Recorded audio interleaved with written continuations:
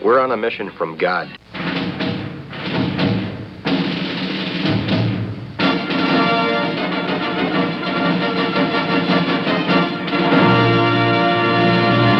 And now for something completely different.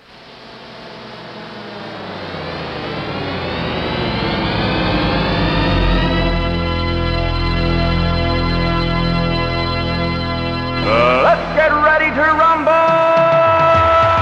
Yeah, baby, yeah!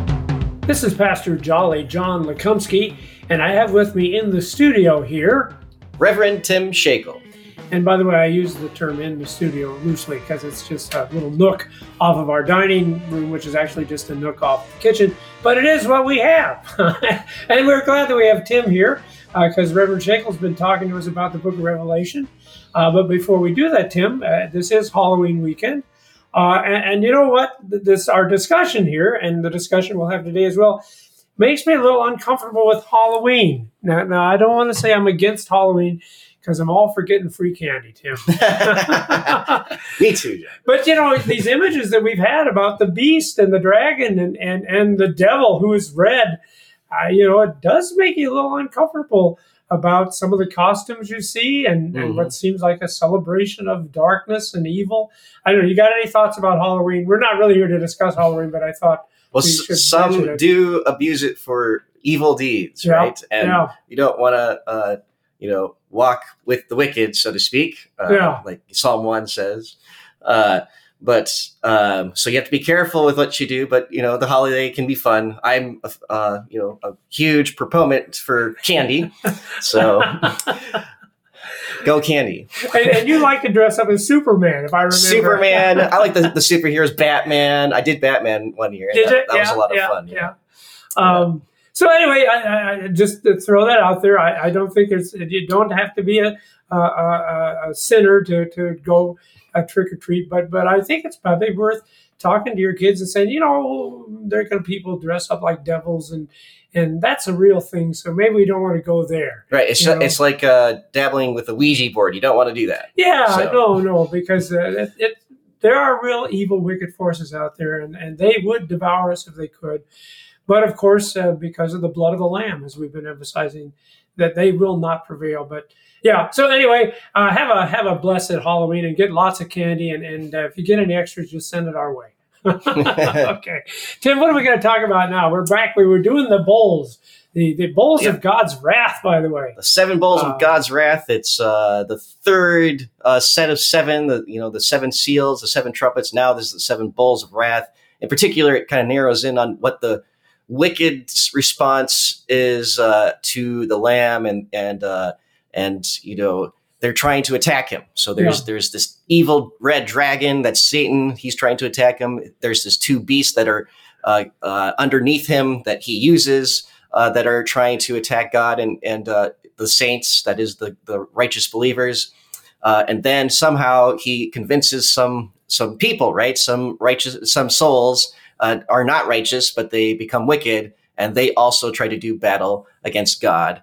And it's kind of Satan's last stand, so to speak. Yes, even though he fails. Like he tried using a knife, but that didn't work. Yeah. Then he came with a pistol, but that didn't work. And then he came with a machine gun, and that didn't work. And so then he came in with tanks and atomic bombs. But God and Jesus, the Lamb, he was victorious. All right.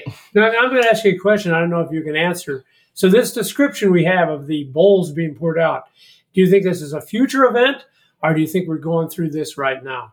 Well, it's a both kind of thing, right? All right. So it is both now and in some way in the future, right? Okay. It's going to intensify, that the pattern of, suffering and wickedness, being attacking the righteous ones. It intensifies in whatever way that means. All the things that Jesus says in Matthew and Luke and Mark, right? That there will be wars and rumors of wars. There'll be persecutions. There'll be earthquakes. All those things are going to happen, right? But in a bigger way. And the irony is where Jesus talks about it. He says that's the beginning of the birth pangs. And Tim, thank you also for pointing out. We really can't say. We do know it's going on.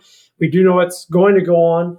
It tickles me that Luther was talking 500 years ago that he couldn't just imagine how the world could get any more evil. And well, it has. But that doesn't mean it might not get worse yet. Can I say one more thing? Sure. Because you emphasized this last week, and then all of these pictures about this wrath being poured out upon the evil and the wicked. Again, this is not the things we talked about earlier that we all suffer and struggle through. These are particularly these bowls poured out upon those who have rejected God. But it occurred to me this fact that they still do not repent. But see, that's actually meant to be a thing of comfort, that God isn't doing this because he's mean, he hates these people. No, he's doing it because that's what he wants. That's all he wants, is that people would repent and be saved. Of course, the tragedy here is the people won't do that. But just so you understand, no, God's intent here isn't to punish people. God's intent is to get them to see their wickedness so that they might be welcomed with us and into the blessings of heaven. So what do you want me to read here, Tim? So verses 10 down to verse 16, but just before we get to those, just a summarization. We've already gone through the first 4 bowls of wrath, which were sores on the wicked, and then the sea became blood, and then the rivers and the drinking water became blood. And what happened in the 4th seal? I don't quite remember. I know. The sun. The sun attacked them. Okay. Yeah. And the reaction of the wicked is that they do not repent, just like you said. So all these bad things happen, and instead of repenting, they curse God, and that's where we're at in verse 10. Yeah, and it's interesting. That's how verse 9 ends. They did not repent and give him glory. And again, we'll hear the 5th angel poured out his bowl on the throne of the beast, and its kingdom was plunged into darkness. People gnawed their tongues in anguish and cursed the God of heaven for their pain and sores. They did not repent of their deeds. And Tim, thanks for reminding us last week. It's the whole Pharaoh thing again, right? He doesn't like the plagues, but no, it doesn't change him. He remains stubborn in his heart, hardened in his heart. The 6th angel poured out his bowl on the great river Euphrates, and its water was dried up to prepare the way for the kings from the east. And I saw coming out of the mouth of the dragon, and out of the mouth of the beast, and out of the mouth of the false prophet, 3 unclean spirits like frogs, for they are demonic spirits, performing signs, who go abroad to the kings of the whole world, to assemble them for battle on the great day of God the Almighty. And then we have in parentheses, it says here, behold, I am coming like a thief. Blessed is the one who stays awake, keeping his garments on, that he may not go about naked and be seen exposed. And they assembled them at the place that in Hebrew is called Armageddon. So it looks like we're getting ready for some big battle here. Huh? That is correct, John. Yeah. So we move from the blood, which represented all the wicked things that the serpent did and all the wicked did. But now it's attacked, okay? And the 5th bowl, the throne of the beast, that's one of, Satan's henchmen, right? Yes. That was plunged into the darkness, and the people hate it, right? The wicked people don't like that their goodies are being taken away. Yeah. All right. Yeah. So their wealth and their power, it's being taken away. And so they hate God because of it and because of the sores that they're experiencing. And then what's interesting here is that we have the dragon, the beast, and the false prophet. Okay. That's reference back to Revelation 12 and 13. Then we know for sure who they are. Okay. That we know that Satan is the dragon, and that the beast is the representation of the thing he's wielding to get people to become wicked with that false prophet. Okay. Okay. And 3 unclean spirits like frogs. So they kind of that unholy Trinity, right? There it is again. Yeah. And we get words that even describe that, for they are demonic spirits. Okay. So we get more explicit of what they are. Performing signs abroad to the kings of the whole world, and they're preparing for that battle. Now they got the tanks coming out. Okay, John? Yeah. And they assembled we're at Armageddon. All right, that was a it's a literal location between Galilee and Jerusalem. It's a valley. There's mountains on both sides. Several battles were actually taking place there, but here it's symbolic, right? Yes, that they're marching their troops, okay, and evil is marching their troops forward, and God and His angels are ready for them, okay. And what I think is interesting is because obviously evil is failing. Bowl after bowl, things are going wrong for the evil and the wicked, and yet here, the devil comes and the performing signs. It's like, oh, don't worry about that. We're still going to win. When obviously, no, you're losing. So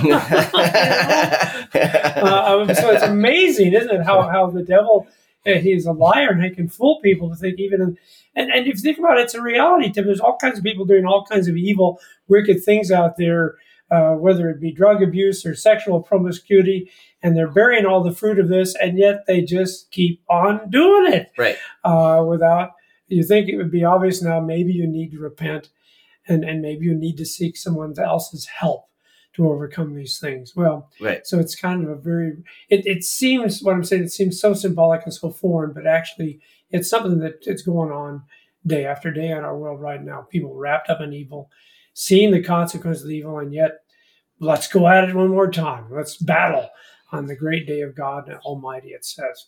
Mm-hmm. Okay, so are we done I was just going to say one more comment about for they are demonic spirits. Yes, So John is the one who kind of explicitly kind of says anything about the Antichrist in First John and Second John, and he basically says that anything that speaks against Jesus or says that Jesus is not the Messiah, that's an Antichrist or a spirit of the Antichrist. Okay. And so, a lot of people think, it's going to be this person, which maybe it could be, but throughout history, they've tried to identify the particular person. But it doesn't have to be, is what I'm trying to say here. It could just be the devil's working through this demonic spirits, that which he's been doing throughout all time, right? Yes, yeah.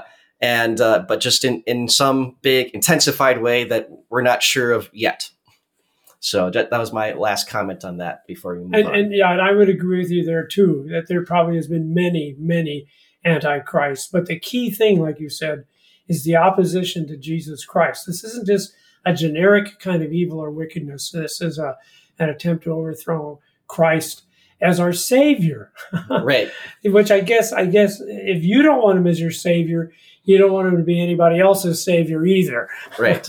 So, okay, where do we go from here? So verses 17 to 21. All right, we got another bowl. Tim. Mm-hmm. The seventh angel poured out his bowl into the air, and a loud voice came out of the temple from the throne saying, "It is done." And there were flashes of lightning, rumblings, peal of thunders, and a great earthquake, such as there's never been since man was on earth. So great was the earthquake. The great city was split into 3 parts, and the cities of the nations fell. And God remembered Babylon the Great, to make her drain the cup of the wine of the fury of his wrath. And every island fled away, and no mountain were to be found. And great hailstones, about 100 pounds each, fell from heaven on people, and they cursed God for the plague of the hail, because the plague was so severe. All right. What's that all about, Tim? Well, first we're noticing that we go from the 6th bowl straight to the 7th bowl, which is unlike the 7 trumpets and the 7 seals, because after 6 seals, there was a nice little passage about the righteous ones. And then later in chapter 8, then the 7 trumpets came. And then after 6 trumpets, then we had again, a nice little thing about the righteous people and the 2 witnesses that, proclaim the gospel. And then we came back to the 7th trumpet. So this time we're, like it says, it's final, it's complete. That's why we're moving swiftly to the 7th bowl of wrath, because in one sense, the judgment's done. But even though the next chapters kind of detail what that entails. But what God is saying here is that it's finished. The wicked are being judged, and it's done. Okay, and we have also this flashes of lightning, rumbling, peals of thunder, great earthquake. Where do you think we've seen that before, John? Well, that actually, now I don't know where you're going to go with it, but that sounds like Mount Sinai to me. Okay, Yeah. that's at least one example. One example. Okay, Yes. so what other examples are So there? and that's the first one I wanted you to go to. It. All So right. good. Good, I got the first one. And so Mount Sinai, and don't forget that all these bowls are like the 10 plagues, right? Yes, Egypt yeah. is in Lots kind of Old in the Testament in the stuff. background here. Okay, Yeah, yeah, so God's presence, right? yes. And in particular, that frightens you, right? You see, Oh, man, yeah. you see Well, thunder. we and don't the want to talk earthquake. to him. You talk to him, Right. Moses. Correct. Yeah, So you see the power of God, and in particular, you should be afraid, right? yes. Because God's there. You should be humbled. But the reaction of the wicked is that they hate God. Yeah, They do not repent over and over, just like Pharaoh. right. He hardened his heart over and over again. The other thing that this could allude to is Jesus' death and resurrection, because there was a great earthquake. Oh, there you and go, there was, too. and there was Yes. darkness. Okay, Yes. and there could have been peals of thunder. I don't know that that's anywhere in the Gospels, but But certainly the earthquake. right, Yeah. the earthquake, and then some people came resurrected out of their Right. graves at that time, right? And according to Matthew, so God's victory happened through those circumstances, right? And here it's coming together. You have God's judgment and God's victory all at the same time. The great city, that would be Babylon, right? Yeah. That represents everything that is wicked. And I think Euphrates was mentioned earlier. That would be near the actual city of Babylon. Okay. We have that cup again, the cup of that was referenced back in chapter 14. You know, that their wrath was going to come to them. And that's the cup that Jesus drinks on our behalf, when he goes to the cross. But the wicked don't get that benefit, right? Instead, they actually have to suffer through the cup of wrath there in verse 19. And every island fled away. So stuff is happening to the earth, right? Yes. Mountains are kind of disappearing, or islands are going away, and things are coming apart. And then this great hailstone just, put a big stamp on it, so to speak. It's 100-pound stamp. Yeah. That's the stamp, all right. Just for emphasis, I guess, God. Yeah. Just say, yes, this judgment is for you. And then in that last verse that they curse God because of the plague. And Tim, I really appreciate the fact that you drew a connection between the earthquake and the earthquake that happens at Jesus' resurrection, and particularly the connection between the cup of wrath that Babylon the Great is made to drink here with a cup that Jesus drinks for us when he suffers and dies on the cross. Because I think the point that John is making is this doesn't have to happen, okay? It's a real easy thing to reverse this terrible picture of God's judgment. If you feel like you're under God's judgment now, and maybe some of our listeners do, they think, what is he punishing me for? There's such an easy way to reverse that, and it is simply to say, yeah, I'm a sinner. Yes, we deserve God's wrath, but guess what? As you said, Christ has already drunk the cup of wrath. We don't need to drink that. We don't need any of that. No, that's all been taken care of by Jesus Christ with his death on the cross, which I think is what makes this particularly sad, that this doesn't need to happen. These people don't need to suffer the way. We're all going to suffer. We all have our crosses. Take up your cross and follow me. But this very final wrath of God doesn't need to be that way. God doesn't want it to be that way. And if I could throw one other thought, as I'm thinking about what you're explaining here.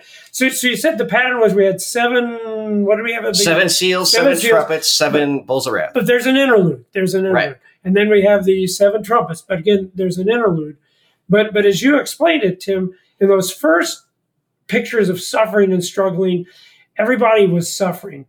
This last one, I'm getting the impression, no, this is just a picture of what happens to those who refuse to repent. So maybe it's appropriate that there isn't any interlude, because it's really not talking about believers. It's talking about what happens to those who adamantly reject and refuse. Because it's not like God doesn't give them 7 chances here. He does. Right. So I'll just comment on that. Yeah. So actually, the righteous and wicked are always separated Okay. in every scene. Okay. However, what the moving from 6 to 7 quickly just says it's done. Okay? But let me just comment on that one more time. Sure. So in the 7 seals, the 5th seal, the righteous people are revealed to us and they're waiting for salvation. Right. The 6th seal, the wicked are revealed to us and they want the mountains to fall on them because they want to hide from the Lamb because they know judgment is coming. And the 7 trumpets, specifically the 5th and 6th trumpets, that's only the wicked. And, Okay. and it specifically states that they would not repent of their sins, just like it says here. Okay. And now we're just getting a bigger picture of what that means, that they were given all these chances to repent, but they wouldn't. Or if you go back to verse 15, John, behold, I'm coming like a thief. Blessed is the one who stays a week, keeping his garments on.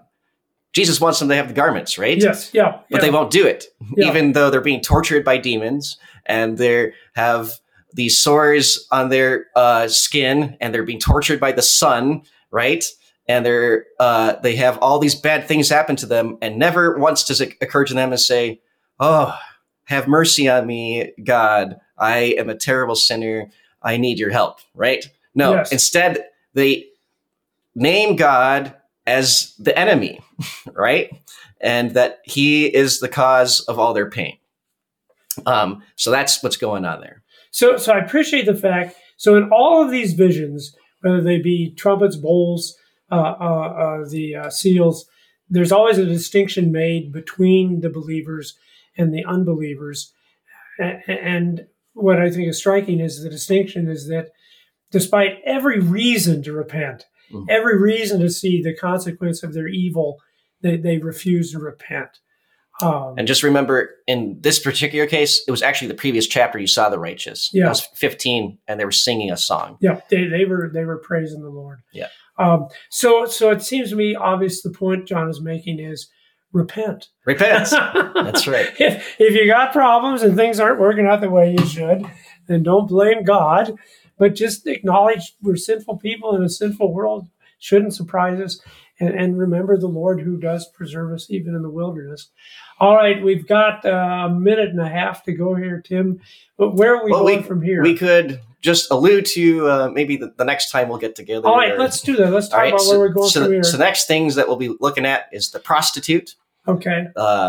And that's the harlot. That's as opposed to the woman who is the church. All right. All right. So we had the woman. We talked about that last week. Yeah. And now we've got the opposite of that, because that's been the picture, isn't it? Everything you got good and holy, there's always something that's evil and wicked that kind of mocks that. Right. But the prostitute or the harlot, she is Babylon. She is the false prophet. Okay. She's everything that is bad, and she's going to be judged in the coming chapter. And what I see, it says the great prostitute and the beast. There's yet another beast, or is this It's the same beast. Okay, They're all together. And just real quickly before we wrap up here, then Tim. So is this like going to be the final judgment now? Because you said we've kind of come to the end of it. Is that what we're going to deal with next week? Is a final judgment, or is there still more stuff? There's still more, because the real final judgment doesn't come until chapter 20. So God has a lot of details to tell you about the final judgment. Okay, and well, gee, I was going to ask you, is there a reason we need more detail? But I guess we will find out that next week on Wrestling with the Basics.